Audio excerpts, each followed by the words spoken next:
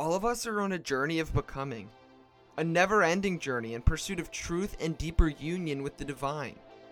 Many of you know that faith is a complicated thing and that our journey of becoming can be both difficult and painful. Far too often, we have not been given a space where we can safely address the complications and issues that arise naturally. My name is Joshua Patterson. My good friend Greg Farrand and I are also on this journey of becoming. We are both dedicated to inviting you into our journeys and creating a space where questions and critical thinking are welcome. We want to take an honest look at the issues and questions so common to this shared journey that we all find ourselves on. We want to genuinely seek out what it means to follow Jesus in our ever-changing world, in our unfolding and expanding universe, and in our pluralistic society. We have come to know that doubt is not the enemy of faith, but rather that both doubt and curiosity are two of our biggest allies. We have learned that the Christian faith is more about wisdom and love than it is about correct doctrine or belief. And we believe that we are being invited to continually seek out both wisdom and love, renewing our minds, expanding our hearts, and rethinking our faith in the process. Thank you for joining us on that journey.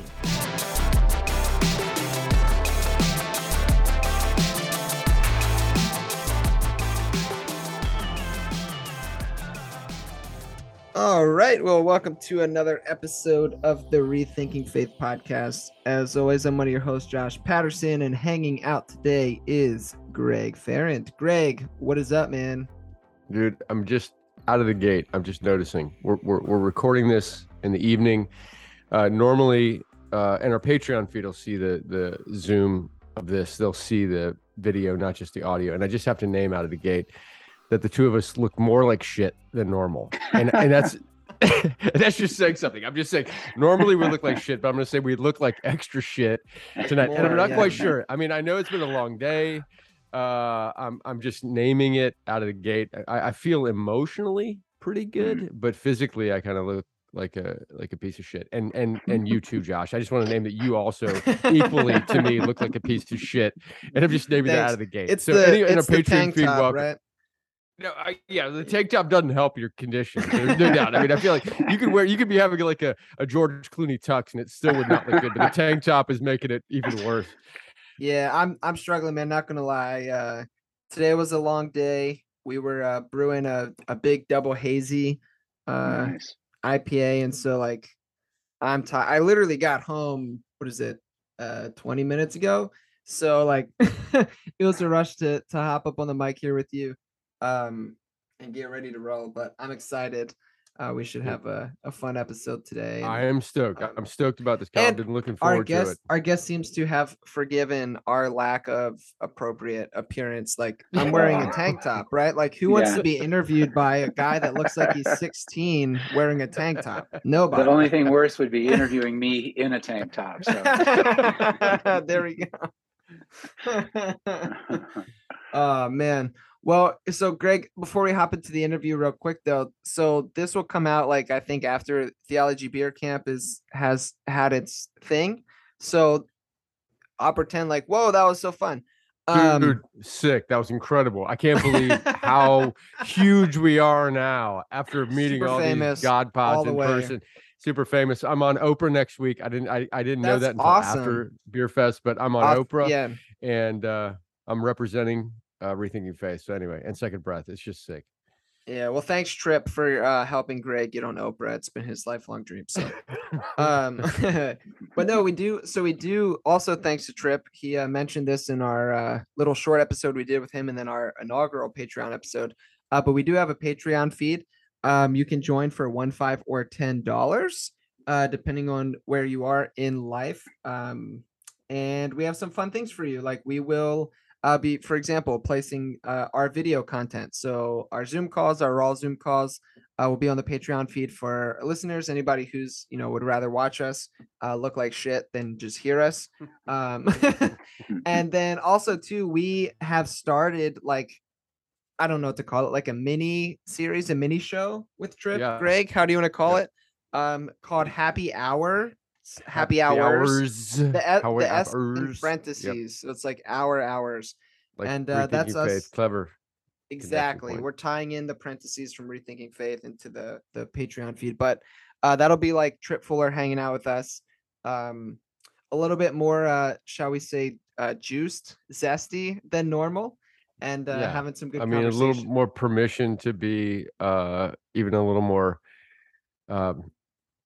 unbridled. That I don't even know what to. I'm struggling with the adjectives, but yes, we're free to be a little more raw than even we normally are, which is saying something. Which is really saying something, yeah. But it was funny because Greg, the first episode we did with him, I was so pleased to see that Trip was making you laugh so hard that you physically had to get up out of your chair I and almost like threw up. stand up and like keel Yeah. over because you Dude, couldn't I breathe. It keeled. was I literally Trip literally made me like bend over and fucking almost gag because I was laughing so hard. I was choking.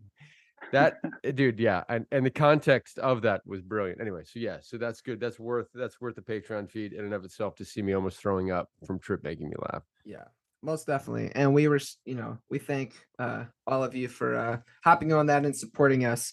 It appears that capitalism has come for all of us, and so here we are. Anywho, that's not what our topic for conversation is today. Actually, I'm very excited.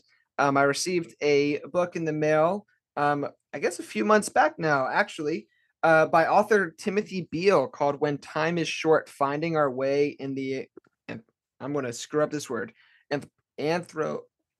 Anthropocene.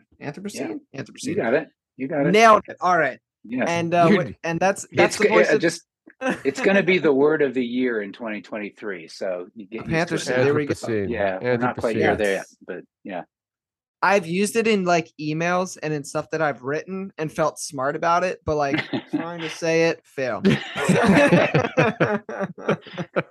So, but anyway, Timothy Beale, Tim, as you asked us to call us, thank you so much for putting up with our nonsense and hanging out with us today here on Rethinking Faith. We're excited to have you. Oh, thanks a lot. I'm really excited for this conversation too. Appreciate it. Yeah, most definitely. And if you wouldn't mind, just for maybe listeners who aren't quite familiar with yourself or your work, can you do the first question that all podcasters ask? Can you give us some background information about who you a are? Little nutshell. Just nutshell your shit for us, Tim. Right. Yeah. Thank you, sir. Yeah. So thanks. I'm a professor in a religious studies department at Case Western Reserve University in Cleveland. And what else? I write stuff, and I'm married to a Presbyterian minister. I live in Denver, so I'm not especially proud of my carbon footprint these days, especially in relation to the topic of this book. But yeah, that's who I am. We've got 2 kids, probably about your age. Yeah, not my age, dude. I'm 50. I think we're buddies. You don't look like shit for 50, man. Yeah. Wow, that's very kind. I changed my lighting. Yep. Yeah. He set the Zoom feature. What's the Zoom feature like to make you look better? Yeah. There's like a yeah. It's like the makeup feature. Makeup feature.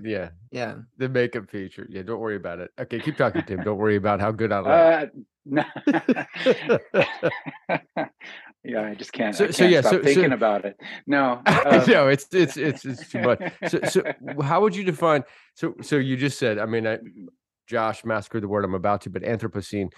When we talk about that out of the gate, how would, just for our listener, I'm sure many are familiar with it, but just for those that aren't, just kind of share the essence of the Anthropocene, what that means.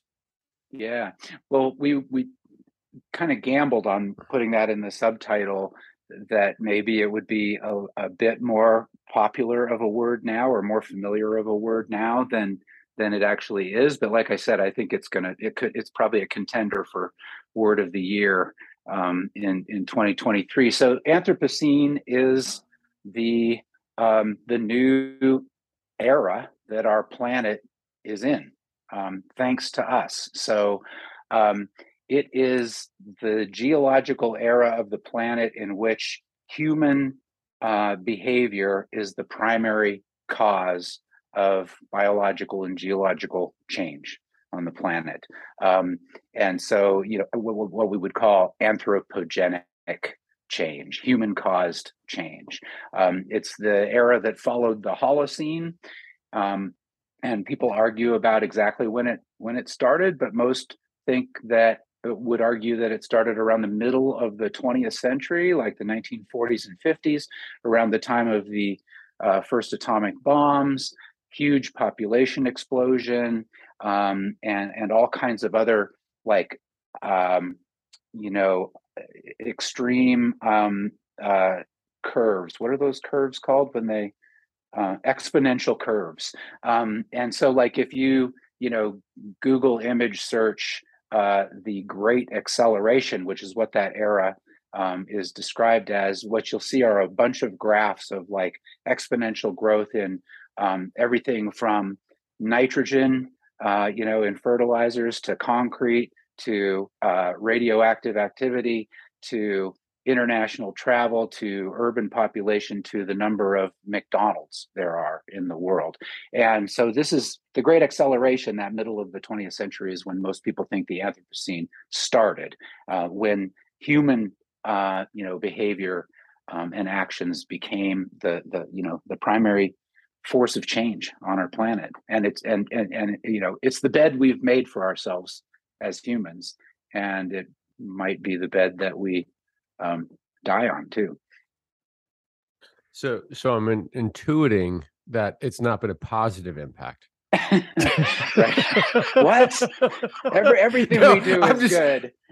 Yeah, wait a take. Creation, yeah, right? are we not inherently just a gift to this planet? Yes, are you saying you're we're welcome. shitting the bed? Yes, exactly. Yeah, we've messed it. So to what degree? So genuinely, so clearly, I mean, on so many levels, we're shitting the bed, and I love that scientifically, this is not a question. This is a fact, and the human impact on the planet, and when we think about, when did you say, the middle of the 19th century, 20th or 20th century, right after World War II, right around then. I mean, we're talking such a radical impact in such a brief term in terms of all previous periods. Yeah. And would you say that the impact is so radical, so profound? And we'll get to this. I mean, there's so many layers that we're going to unpack as we read through your book and the different chapters. But the impact is so profound that at this point, even if we all took our feet off the gas, that there is an impact now that's indelible, that it's unavoidable. Kind of maybe speak to that aspect before we begin to unpack some of the other variables. Yeah. Well, part of what I want to the conversation that I want to start with this book, because I don't think I have all the answers by any means, but I think we need to have a conversation about what if, to some degree, it's already too late. Maybe it's not, but what if it is? And how do we find, hope as opposed to shallow optimism, which easily slides into despair, on, what might be what probably is a finite human horizon.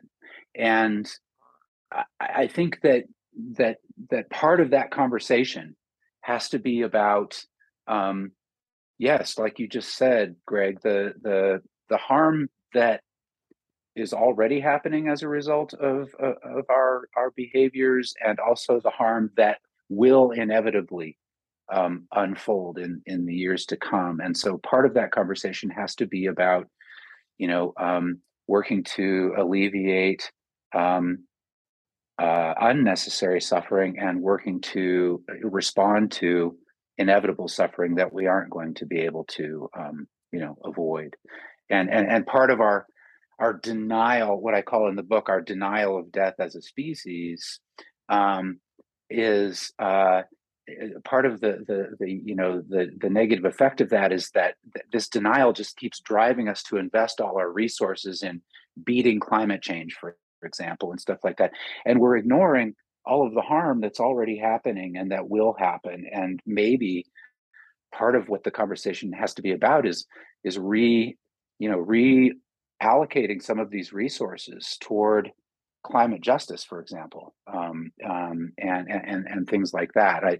I use this analogy in the book to palliative care. You know, when time is short, that doesn't mean like put you on morphine and get ready to die. Palliative care is about asking what really matters when time is short, when you have a limited time, and how might that reorient, your priorities and your values. And one of the things we know in palliative care is that that you want to work on learning how to accept and live with necessary suffering, and to alleviate unnecessary suffering. And I think we can scale that up to think about that in terms of our how we want our story to go as a species. Yeah, and like just right off the bat, I think how you, and I mean you hit on this right out of the gate in your book. You talk about what you just mentioned, this idea of like the denial of death. And I loved how you couched that, because it's almost like the problem behind the problem, right? Is this denial of death, and I think that's inherent just to like, not even just to like the form of Christianity that I grew up in, but just in a culture as a whole.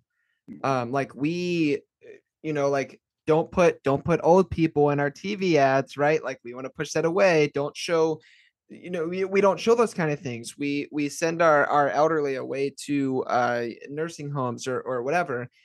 We keep death like a secret. We don't talk about it. We sell products that make us live longer, look more beautiful, whatever.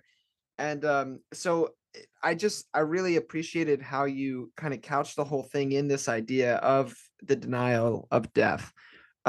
Which like I have this is one of my more recent tattoos. It's like a skull with roses, which is very cliche.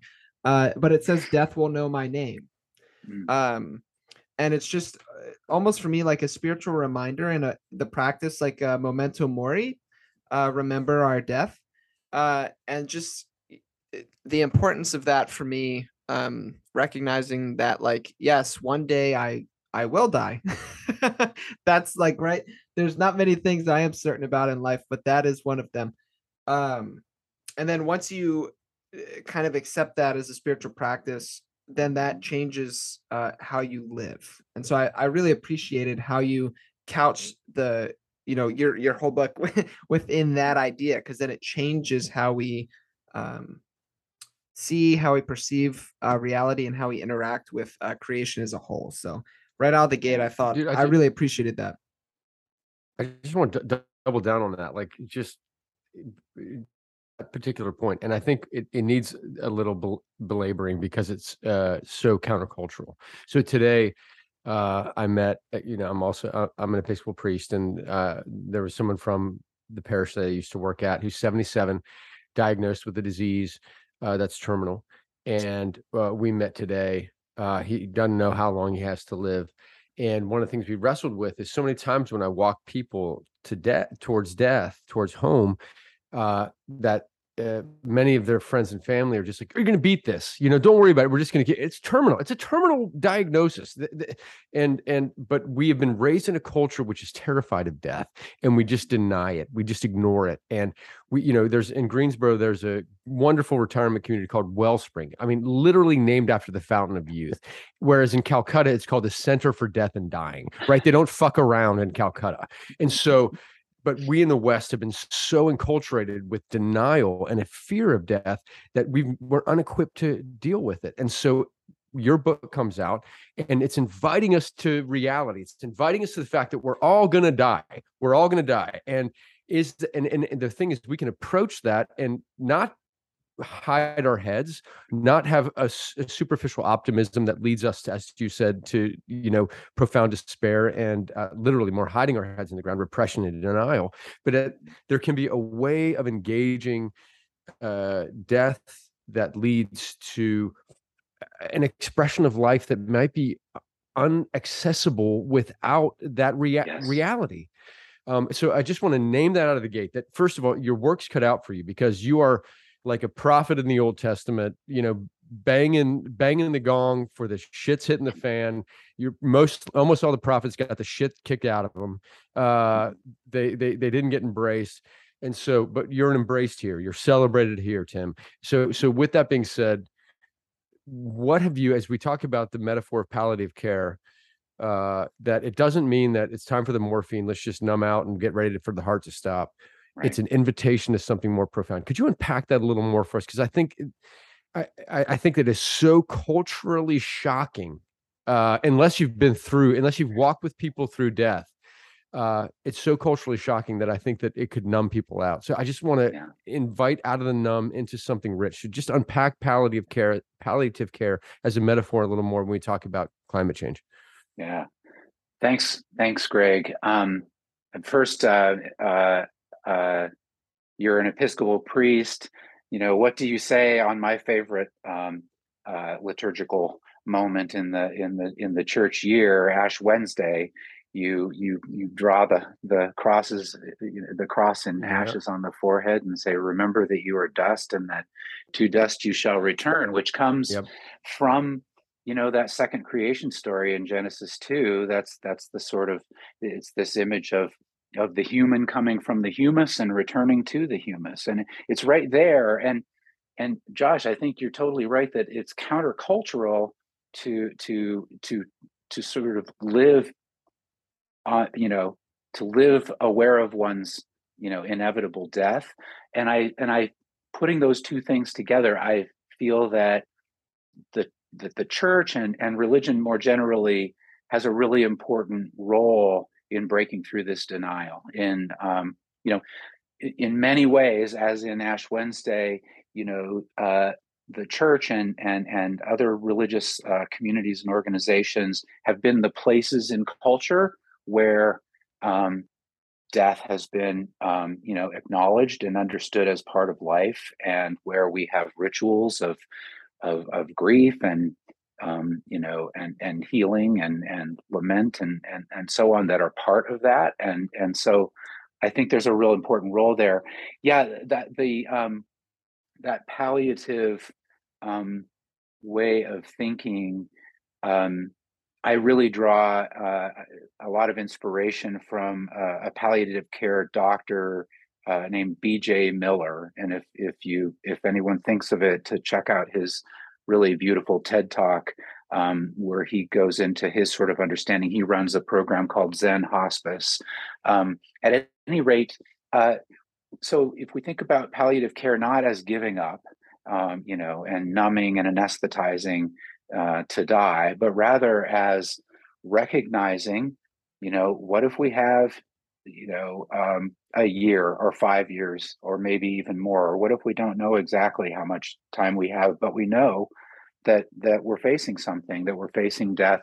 How does that change the way we live in a richer and fuller way, like you were saying, Josh? And when I think about that, and try to sort of draw the analogies, one, where you start is looking at suffering, right? And saying what kind of suffering is really inevitable and unavoidable, and how do I learn to live with that, and even possibly embrace that and learn from that, and then what other kinds of suffering are avoidable that we can alleviate. So when you translate that into thinking about ourselves, humankind, maybe on a finite human future, maybe it's a generation or 5 generations or even more, but what kinds of suffering do we need to learn to live with and embrace and learn from, and what other kinds of suffering, and I'm thinking especially about injustice and the kinds of suffering that will come inevitably as a result of climate crisis, can we alleviate, and how can we reinvest in those? Another thing that anyone who's in a palliative care sort of context is thinking very deeply about is relationships. There are relationships that need to be repaired. There is forgiveness that needs to be sought. There might be redemption in some relationships, and you can think about that on, in terms of your community and your family and your children or your parents or whatever. But if we translate that again to the level of the species, we can talk about things like social justice. We can talk about reparations. We can talk about making things right. Even if we don't have that much time left, it's right to invest in those things.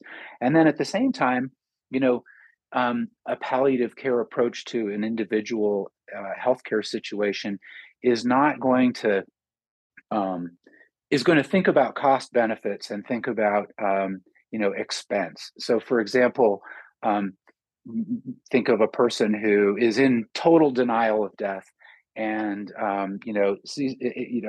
is told it's coming, but decides to opt for this really expensive surgery that is going to create all kinds of suffering for this person and for their family, is going to break their bank and leave the family with no money, is going to be incredibly costly to the on the insurance level too, and cause all kinds of pain and suffering, and is has a 0.1% chance of prolonging that person's life, by a month or 2 months, let alone more than that. And they do it. That's driven by that kind of denial.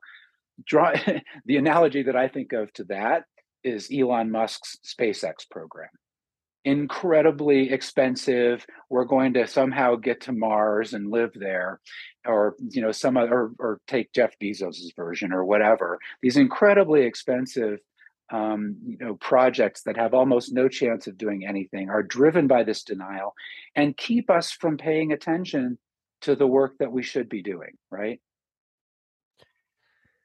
So with just so now, okay, I've got 1,000 questions, but one out of the gate. Would you say then? So of course, the classic argument for space travel is the power of inspiration, future leaning. That of course, even back in the '60s when the initial moon landing was planned, or even just the initial astronaut getting into orbit, we have people hungry here on the planet. There's social justice that needs attention. How dare we spend things on things that seem so frivolous? And this tension between possibility, future orientedness, inspiration, and the reality of day-to-day suffering. So that's this classic tension. But what I hear you saying is, within the palliative care assessment, that you're saying maybe if there were a future hope of thousands of generations, there would be a place for Mars colonization. But as it stands, with the reality of the impact in the Anthropocene, that the possibility of a future in that way is so scant, so limited, that the reality is that we should be focusing all of our resources on present tense suffering, alleviating the reality of people in pain here and now. Did I hear you correctly? And if so, just maybe say a little more about that. Yeah. Well, I do feel that way. But I also want to say again that really I want to have these conversations. So, the book is meant to sort of try to open up some space to have those conversations. What is the right allocation of resources in regard to what you're talking about, Brian? And I'm not sure, but I feel like SpaceX is a good analogy to a really expensive, low chances of being effective investment. But I think that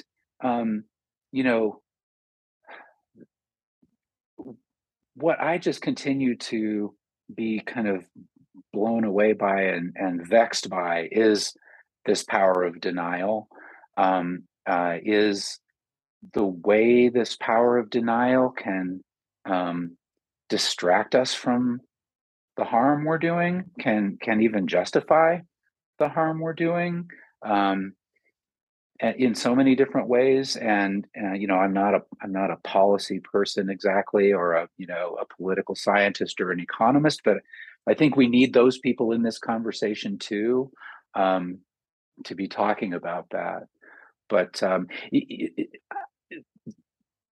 the whole space thing is interesting, and the James Webb Telescope, and we were all watching these images from the NASA telescope a little while ago, a couple months ago, and part of what I thought was so interesting about that is that on the one hand, we were all just so impressed with ourselves, like, wow, look what human science and engineering can do. It's incredible. This almost a sort of testimony to what I call in the book human exceptionalism, just how remarkable and exceptional we are, godlike, really, compared to the rest of creation. So on the one hand, it's this kind of testimony to that. On the other hand, what we all were expressing that we felt in relation to those images was how incredibly, tiny and puny and vulnerable and insignificant we are in relation to this larger, universe that we're part of. And I think that it's fascinating the ways in which sometimes our greatest scientific achievements actually are also incredibly humbling in that way, make us aware of how actually insignificant we are, and that paradox is really powerful to me. Yeah, and to kind of like piggyback on that, and just the idea of denial, I feel like um we have this, at least within our context, my context, which is I live in America, in the year 2022, like we have this like basically our like capitalism is like has this idea that like everything is just infinite and we're going to just continue to grow and grow and grow and grow and get better Right, and better right. and better and better and better, and it completely denies, like you're saying, that's part of the denial, that like, well, wait a minute, like this is like a finite resource that we're dealing with. um and I mean, I feel like that denial has been going on for as long as I can remember. Now, granted, I'm not very old. I turned 28 in a few days. But I am old enough to remember people like Al Gore, or whoever. And I'm old enough to, like in elementary school, we would draw like reduce, reuse, recycle signs, and hang them above the trash can in our classrooms, and stuff like that. So I remember always constantly hearing about this, but it always seems like it's been an issue, like you said, when it comes to denial, it's like, oh, well, like, I don't care about that because I'm going to be dead, or something like that, right? Or like where it just the can keeps getting kicked further and further down the road. And it seems like part of what you're saying in your book is like, we're getting to this point where the can can't really be kicked too much further. If we're honest, we can't keep the denial happening because I don't know how much time we have left, guys. And so uh that then like it begs the question then, at least for me, is like, what does that, like the place my mind immediately went when I first even just saw the name of your book, was like, okay, well, what does that do to my theology? Yeah. That, because that's huge. Like if that's the case, then based off the like specific form of evangelical Christianity that I grew up with and was handed, that theology does not match what my experience in reality is telling me. So Right. what do I do with that? Yeah. So like how, and you talk about this in your book, but how have you seen like Christianity play into that question, what rather, positive or negative? Yeah. Because I feel like maybe sometimes it's been a bit negative. And I think you might Yeah. agree, but like, how does, where do you see that idea of the theology behind some of this denial playing into the picture?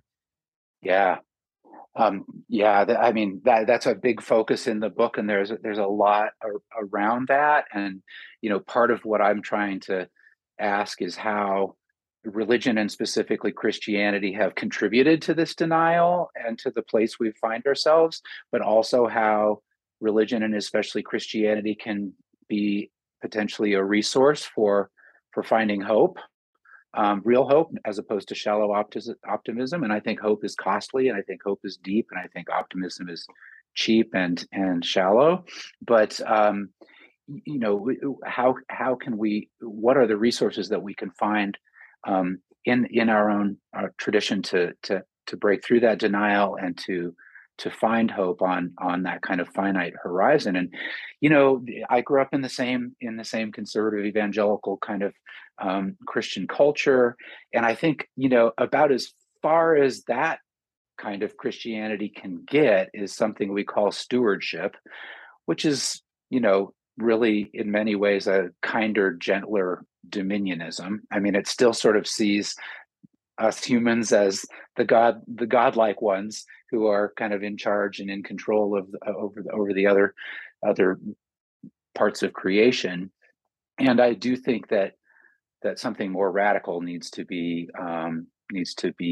rethought, and I'm glad to be on a rethinking faith podcast conversation for that reason. My friend Nadia Bolz-Weber says that there are two things we can do with our inherited Christian tradition: cremate or compost. Just blow it up, burn it up, leave it, or try to grow something new from it. And I'm on the compost side of that argument. And so part of what I try to do in the book is go back and say, okay, well, where is this sort of this idea of dominionism and this human exceptionalism idea, rooted in Christian tradition? It's really just a couple verses, really literally a couple verses, like one in the first creation story in Genesis 1, and then a little bit later in Psalm 8 are the two main places you see this idea that humans were created in God's image to sort of rule over and subdue and have dominion over the rest of creation. The more predominant sort of theological anthropology, that is, understanding of what it means to be human from a theological perspective, is not that. It's a much humbler one. And even our word humble, it's connected to humus.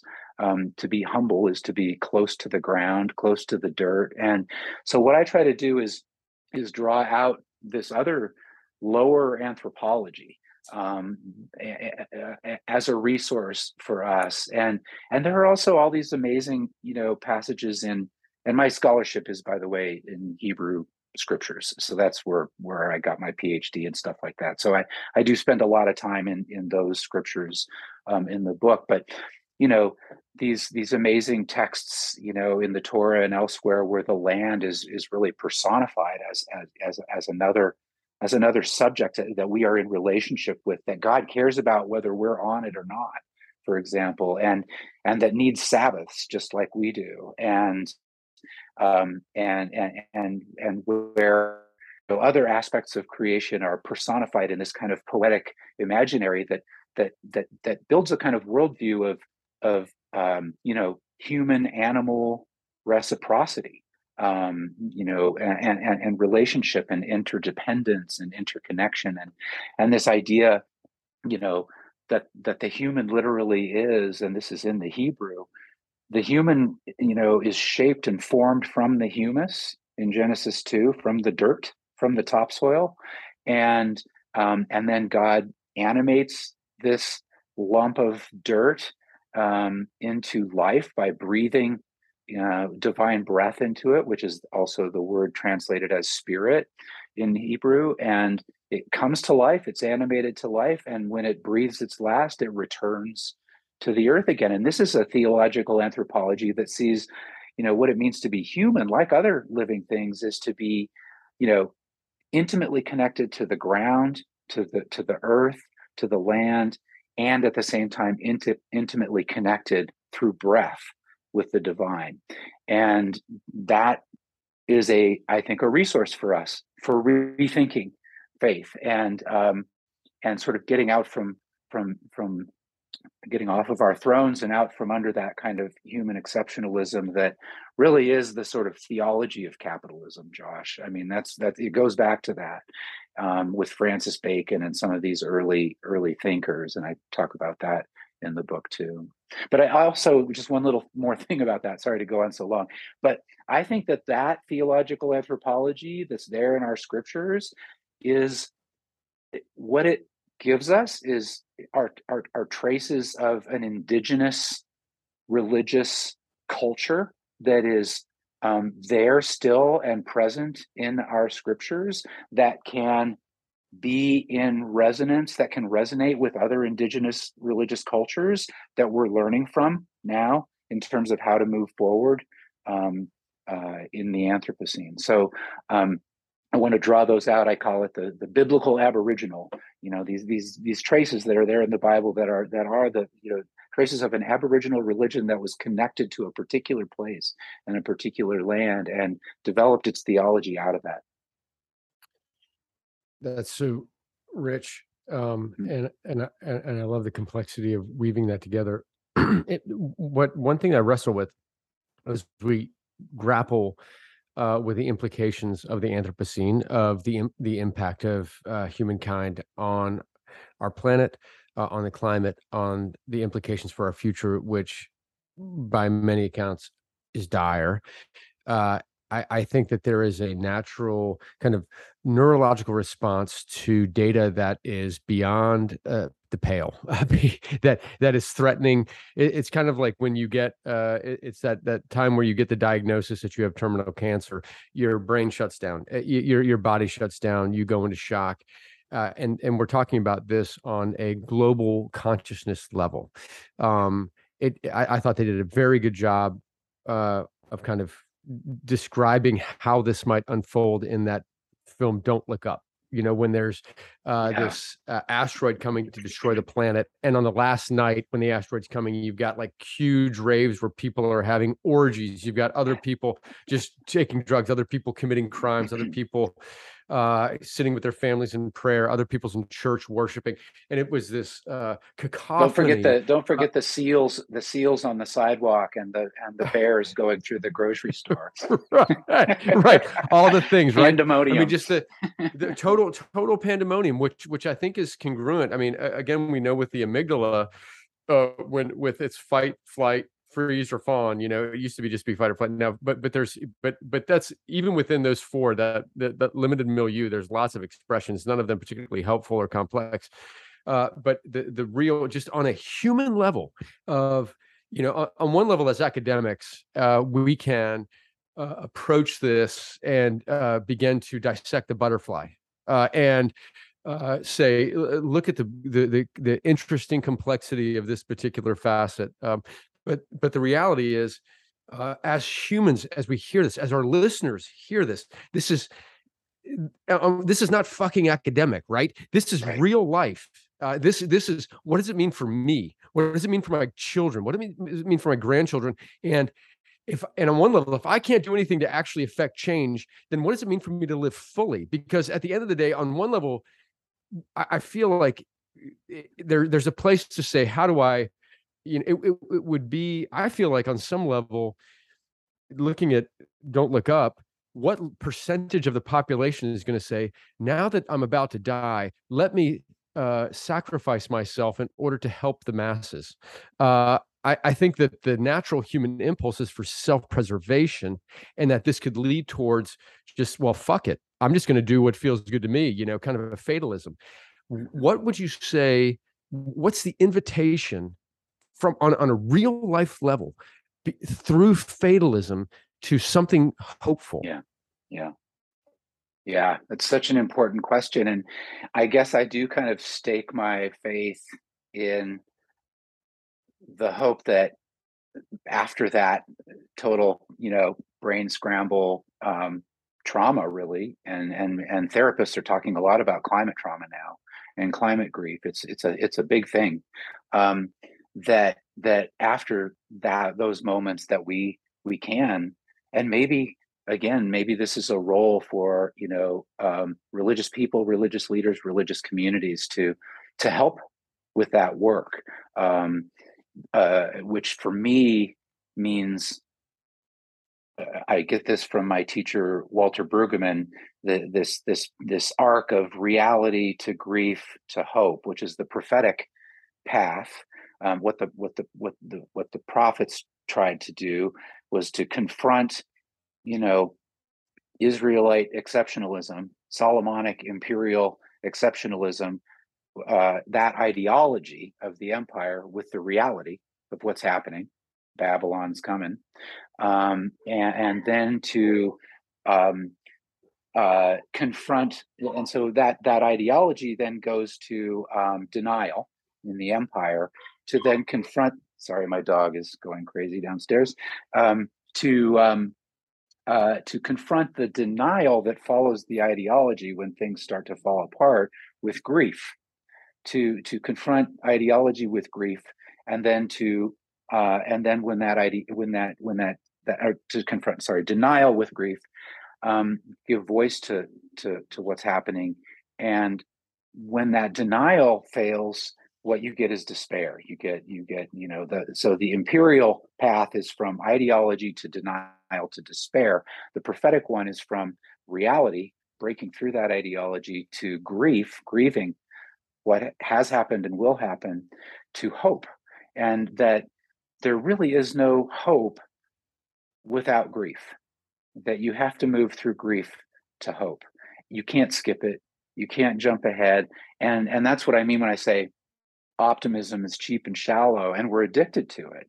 And, it doesn't last for long, and we have terrible crashes when we come off of it, right? Versus hope, which is deep and costly, and it's going to take communal work together. And I do think that there's a role for the church in that. The movie Don't Look Up, I love that movie. It's super satirical, right? And yet the least satirical moment is right after the one you're talking about, Brian, with fire coming down from the sky, and I don't know why the whales are in it, but seals and bears and people going crazy and having orgies. But the least satirical moment in that movie is right around that same time, and it's around the dinner table, and it's that community coming together around the dinner table, and they're sort of talking about what they're thankful for, and all that they had. And then Timothy Chalamet's character, I can't remember what the character's name is, but he offers a prayer. And I think it's a prayer. It feels to me like it's a prayer that he remembers from childhood, like something that he used to pray. But and that they're grateful for that, and then it's over. I think in some ways the conversation I want to help open up space for with this book is a longer version of that conversation around that dinner table, is eating and drinking and talking about what really matters when time is short, because what matters when time is short is always what matters. But I think there's work to do around climate trauma, around climate grief, around finding spaces to give voice to that grief, that our denial-driven kind of we can beat this approach to climate crisis is not giving space for. There's a great little book and a movement led by Ayanna Elizabeth Johnson, I believe is her name, called All We Can Save. And part of what she's trying to get at there too, she's an oceanographer and an environmental scientist. Part of what she's trying to get at there is something similar. It's like to break through just feeling overwhelmed by it all and just start focusing on some things you can do, whether it's to beat climate crisis or not, to focus on some things that you can do that are in your wheelhouse, that fit your disposition, and don't feel like you have to do everything or nothing to be kind of overwhelmed in those ways. And I find that to be just a very helpful, very practical a piece of this. Yeah, and that for me it just kind of reminds me of this idea, or it's not even an idea, it's more it's both an idea and an experience. If you can move it from idea to experience, I think that's where the money's at. But this idea, and you said it earlier, is this idea of our relation to the universe. And also this idea that Greg and I have talked a lot about, which is the idea of this myth of separation. We've been inherently handed this myth that we are separate from one another, that we are separate from God, and that also that we are separate from creation. And when we believe that we are, when we buy into the illusion that we are separate from creation, it is then that we're able to justify the maltreatment, the abuse, whatever language we can use Mhm. towards creation, and fail to recognize that when we are abusing creation, we're also abusing ourselves. When we abuse creation, we're abusing God, those kind of things. And when you talk about hope, I think, at least for me, one of the things where I have found hope is actually recognizing that illusion of separation, and then finding myself within the larger whole of things, and recognizing like my role in, like, I guess, the larger ecosystem of the universe or something like that, whatever language you want to use. And it reminded me too of, actually, I listened to it this morning, an episode from the Robcast, which is Rob Bell's podcast, and he was talking about hope. And Rob was basically saying, like, people talk about hope as if hope is something that exists out there in the world somewhere else. Like, the world is out there, everything is happening out there, and hope is something that we find out there somewhere. It was like, well, wait a minute, think about it for a second. Hope is actually something much closer. And hope is recognizing and living into this reality that we are a part of all of these things, right? He ties it to this idea of a grocery store, right? Where we can go into a grocery store, and, our favorite grocery store, wherever we shop, and we look around and, like, why is this food on the end cap? Why is this food here and not this food? And it was like, well, it's rather obvious, because that's the food that people buy, right?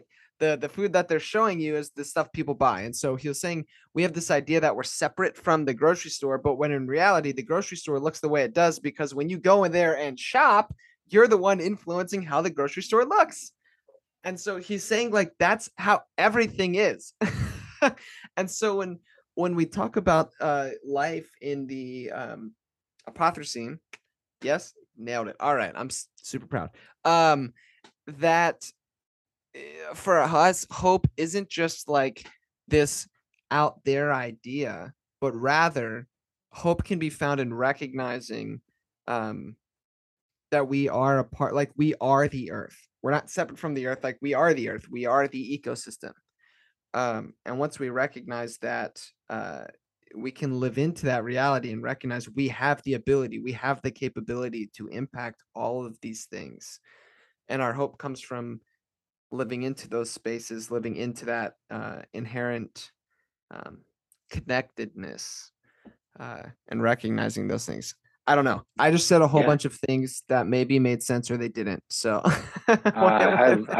No, I love what you're saying there, and it's something that I try to talk about in the book. I believe that, and that's another way of answering or responding to the really important questions you're raising, Greg, is that, part of it is about realizing, and embracing what I call in the book our earth creatureliness, which really is about our interbeing, our interconnectedness and interdependence with everything else, and our inseparability from that. Our I call it subsistentialism instead of existentialism. Like we subsist, and we need to subscend rather than transcend, to go down into this world that we're part of, these other people, these other creatures, these non-living parts of creation and everything.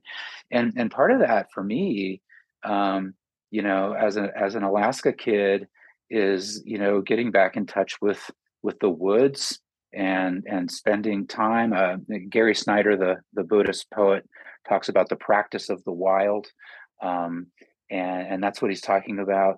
I talk with my students a lot about this in this course I teach called Religion and Ecology, and we start the semester. I just ask them to think of an encounter they've had with nature as wild.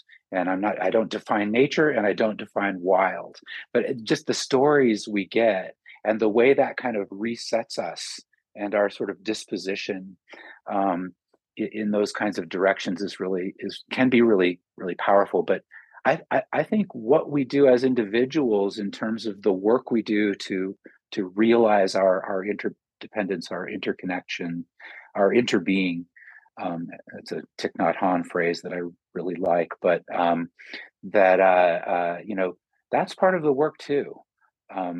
Is getting our hands dirty and our feet dirty and getting lost a little bit, losing, because getting lost in the woods is about kind of stepping off of your throne as sort of king of the universe or something like that. In the book I tell a story I had of an encounter with a brown bear that was just sort of profoundly transformative for me and my sort of own understanding of what it means to be human. Just the realization that I could be eaten, for example. That sounds a little intense, but that's what I was aware of in that moment. And Greg, for the record, Tim sounds like a fantastic process theologian. I don't know if Tim would agree with that perspective statement or not. I'm told. Based off of how Tim is speaking, and I don't want to get him in trouble at his university or anything like that. I'm just throwing it out there. Yeah. My university is a totally secular university, so their only concern would probably be that I was religious in any way, shape, or form, or at least my department. But no, I do have I feel a lot of resonance with process theology with Thomas Berry and Teilhard de Chardin. And I think that Richard Rohr has kind of moved in that direction in recent years too.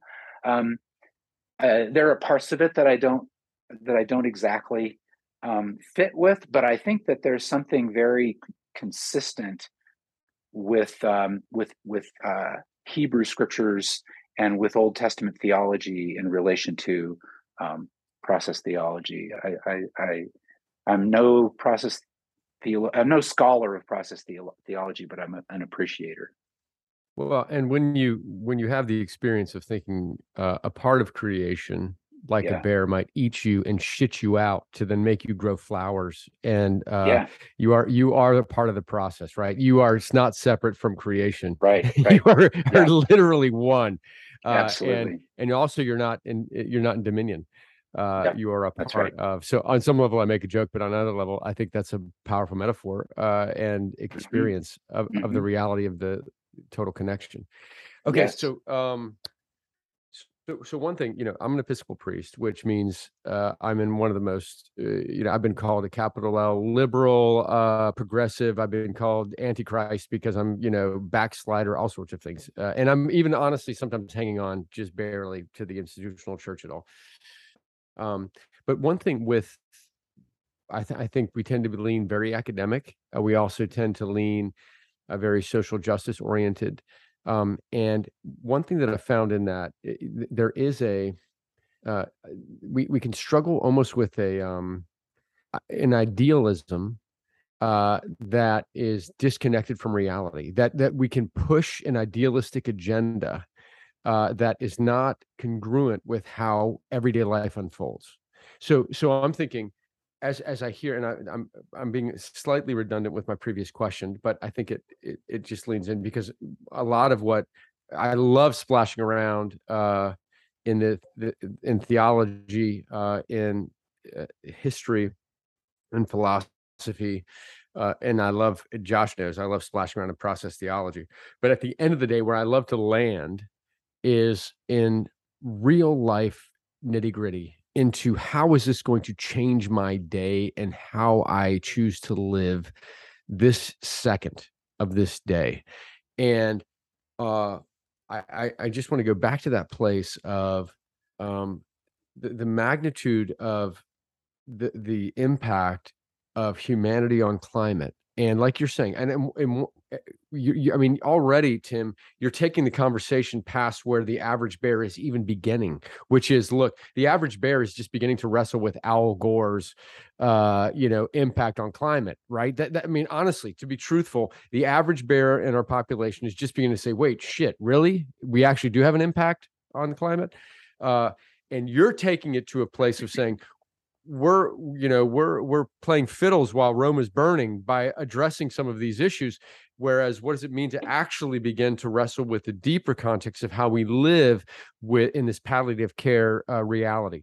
So, just naming that, and if we begin to metabolize the magnitude, disruptive magnitude of that truth, on a personal level, so we're mammals, right? We're wired to be reactive.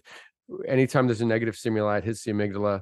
The first response is, like I described, limited milieu. But then the invitation of, I think, every spiritual tradition, whether it's Buddhism and the gorgeousness of Thich Nhat Hanh, or Christianity and the gorgeousness of the mystic and wisdom traditions. What do you do? I mean, this is literally like you're not only splashing around in this pool, but you're like diving in it, diving into the deep end so that you can come up and explain the deep end to the rest of us. How do you, on a daily basis, not as an academic, not as a professor, not as, but like as a person that gets up, to not fall into despair, to not fall into, you know what, fuck it, I'm going to rob a bank and go Groundhog Day, how do you, or just take, shoot some heroin and just live, I'm going to just get an opium den, how do you actually just begin to say, what does it mean to live with hope in each day? What is your spiritual practice? What is your self-talk? What is your process for actually cultivating authentic hope that leads to compassion, and not to what you were describing as the empire's approach that leads to despair? What do you do on the daily? It's a hard question for me in some ways. I this is a sort of personal response, but I know that something I know about myself, that on the one hand, I'm drawn to, provocative points of view and ideas, and pushing things in my writing, and on the other hand, was raised to be a good Christian kid and not upset things too much, and certainly, um, uh, uh, a bit conflict avoidant, and so I think there's sometimes a disconnect there for me. And part of the way I try to bridge that is, I've had some people tell me, you need to take this, you need to be like that prophet. You need to go, like, I'm going to give some talks in some churches in the next few weeks, and you need to go and just like call them out on this. And I'm just like, God, that does not feel like me at all. That just feels like, inauthentic to who I am. But what I do feel called to do, and what I try to do is, in terms of social life and activism, is to try to create those kinds of spaces for that kind of conversation and to foster that. That's what I do as a teacher. That's what we've been, I kind of wrote this book with my students. It started out as a book about capitalism. Before that, it was a book about sort of, rewilding Christianity or something like that. But and then it became a book about capitalism. But from the time I had a contract for it, like 5 years ago, I was working on it with my students in this religion and ecology class. And so that first year, we all read the proposal and started thinking about what the table of contents should look like. And then in subsequent years, I was writing more in conversation with them. And then last year, they read the rough manuscript right before I submitted it. And now we're reading the book in class. It's been heartening and encouraging for me, kind of related to what you were saying, Josh, that so many of these students who are like, 19 to 21 this year, 18 to 21, are thank me for bringing this to the table. And I do feel like I can do that. So, being involved in climate justice work, doing the kind of work I do as a teacher and as a sort of a conversation facilitator. I'm married to a minister. I mentioned Presbyterian minister. I teach adult ed. I teach Sunday school. I am part of what we're doing in that community. Personally and individually, I spend a lot of time in the woods. I spend a lot of time by myself. I talk to animals. I talk to trees. It's funny. I don't feel I don't know why it is. I'm a fairly melancholy person. I have a playlist in the book, and it leans pretty dark and melancholy too. But so I don't feel that kind of panic or depression when talking and focusing on this personally. I understand that many people do. Maybe the average bear would. And so I think a lot about that. Like, why is that? And I think different people are going to, as this becomes more real, as this human finitude becomes more real, which I think we three believe it will. Different kinds of personalities and dispositions are gonna respond differently, and we need to be there to do that work, as I said before, and be part of that kind of interconnection and interdependency. So that's a pretty inadequate answer. I'm still working on it, I guess. Brilliant, man. Thank you. Yeah, and I think that gets the complexity and the nuance of it, and I do think that, first of all, I think, like anything, it's something of this magnitude is going to take quite a bit of time, which we may or may not have, in order to be metabolized. But I do think the truth of it will be continuing to break in. I mean, just already what's happening globally with climate and the impact of that, and all of the realistic predictions, it's not even far off. That's going to be impacting the economy and real life decisions, whether people want to deny it or not. It's just happening. And you're right. And I do think, what does it mean for us on a personal level to begin to cultivate a authentic hope and palliative care response? And what does it mean then for us to create the space to offer that for others that are going to be going through, hopefully, that healthy grief process, as you said, from Brueggemann, that leads to that level of that process of hope, and not just into despair. That's not academic bullshit. I mean, that's just real life, nitty gritty reality. And I've seen that borne out 1,000 times with families in my own journey with suffering, in many of the families that I've walked through tragedy and death, that this is our work.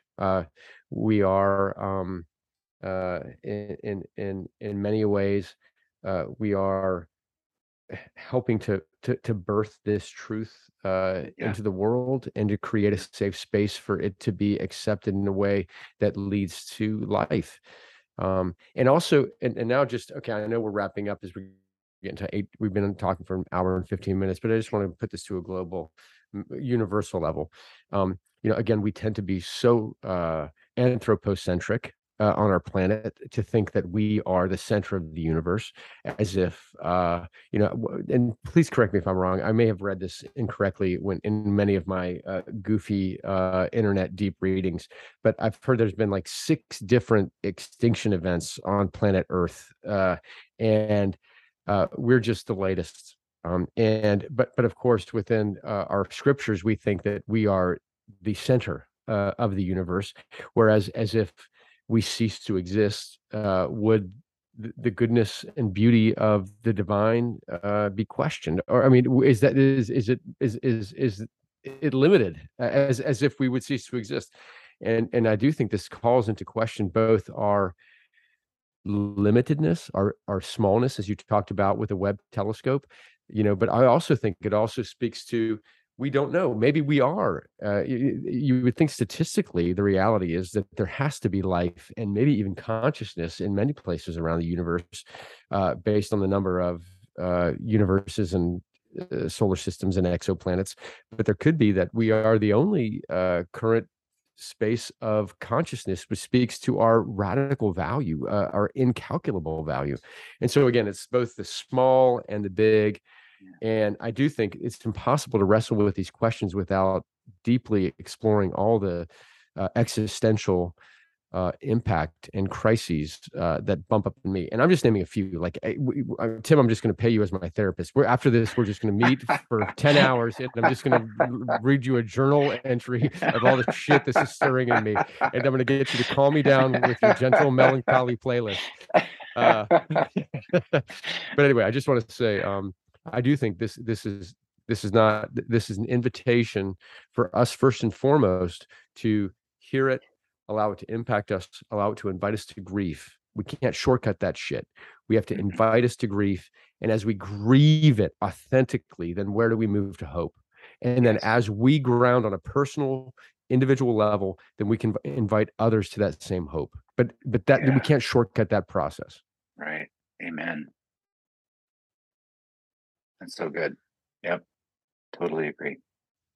Yeah, and it it reminds me too, and this will be my my closing thoughts. And these are going to be bad closing thoughts because I'm going to piss off every type of listener possible. So here's my problem with conservatives. Conservatives think that everything is just a personal, like individual basis. If we can just, the person is wrong, whatever. And then progressives, their problem is that they only ever focus on a system at whole, the larger system. And I think there's an invitation within your book, but also within this idea as well, that actually, no, both of these things matter. Because we need the individual change. Like we have to, as individuals, have a transformation. We have to awaken. We have to become enlightened. We have to become aware. Whatever language you want to use, to the fact that like, yeah, shit is very serious. And like we have to, as you talk about in the book, feel that grief and allow ourselves, instead of running from the darkness, push into that darkness. Lean into it and come out of the darkness on the other side. So that is a real, genuine, personal transformation. And then also like the systems need to change, right? There are systems that exist that are perpetuating the exploitation of creation, of the earth, of people, of whatever. However, if we just tear down those systems and put a new system in place and it's still the same shitty people leading it, then it's still gonna suck. So the system needs to change as well, but also we need this interior transformation at the same time. And I think that there's an invitation that exists within your writings to come to a place where we can recognize that, like, yes, shit is very serious. We have to take it seriously. We have to grieve it. And then after we allow that grief to transform us, then we can move forward and fix these systems, inspire hope and all these kind of things, so that we do have a future ahead of us. So conservatives that listen, fight me, and also more progressive friends that listen, fight me as well. And actually, I don't fight because I have a very strong ethic of nonviolence. So if you strike me, then joke's on you because you hit a person that's not going to fight back. But no, Tim, all that to say, thank you so much. This is, I'll leave some room for you to say any kind of closing thoughts before we shut things down. But no, I mean, this has been great, and I really appreciate it. I was thinking when you said, about how conservatives focus on the individual and progressives on the systems, and I think my aunt used to say, she was a third grade teacher, you're important, but not that important. So on the one hand, recognize our agency and our responsibility. On the other hand, recognize that it's not all about us. Nice. Well, Tim, and again, that takes us right back to Ash Wednesday, right? Totally. And I think there is the inherent tension of existence, and also the beautiful invitation to presence and freedom. And it might feel ironic or contradictory that our finitude or limitation is an invitation to life. But over and over again, in my experience, I think that's truth and that's reality. Yeah. So as a prophet, I just want to say, normally I know your prophets are unpopular and they typically get thrown into ditches and starved biblically. But I just want to say in our context, that you're celebrated and appreciated, and especially the way that you are articulating this as an invitation to real life, which is that process of reality and grief and hope. So thank you, man. Thank you for being real. Thank you for taking it down from just the academic into real life, and blending those two, because we appreciate all of it. So thanks for being here, man. Really appreciate you. Yeah, likewise. Thank you both so much. This was great. Yeah, Tim, thank you. I echo everything that Greg said. And listeners, thanks for hanging out. And do yourselves a favor, go snag a copy of When Time is Short, Finding Our Way in the Anthropocene. I almost said Apothecene. That's not right. Anthropocene. That's a cool word though too. Apothecene. Yeah, it sounds like very like right, like it should be like a thing. Maybe that's my next book. Very left behind. That's very, very left behind. Ooh, there we go. There's no left behind theology here. Yeah, guys, it was a lot of fun. Patrons, you can see all of my highlights and such as I was reading lots of quotables within the book. So do yourself a favor and pick that up. And Tim, again, thank you so much for hanging out. It's been a pleasure. Yeah, and best of luck as you continue to teach, which is something I'm very jealous of. I would love to be able to teach people and have the kind of conversations that you have. So thank you for what you do. And yeah, thanks for hanging out. Thanks a lot. Appreciate it. Excellent. You do teach, by the way. So, I mean, that's what you're doing here. Trying. Well, it's mostly I get harassed by Greg. That's how I view the. Yeah, that's true. That's true. And that being said, so as we always say, so listener man, thanks for listening. Light and peace. Have a good one. Peace and love, guys. Yeah.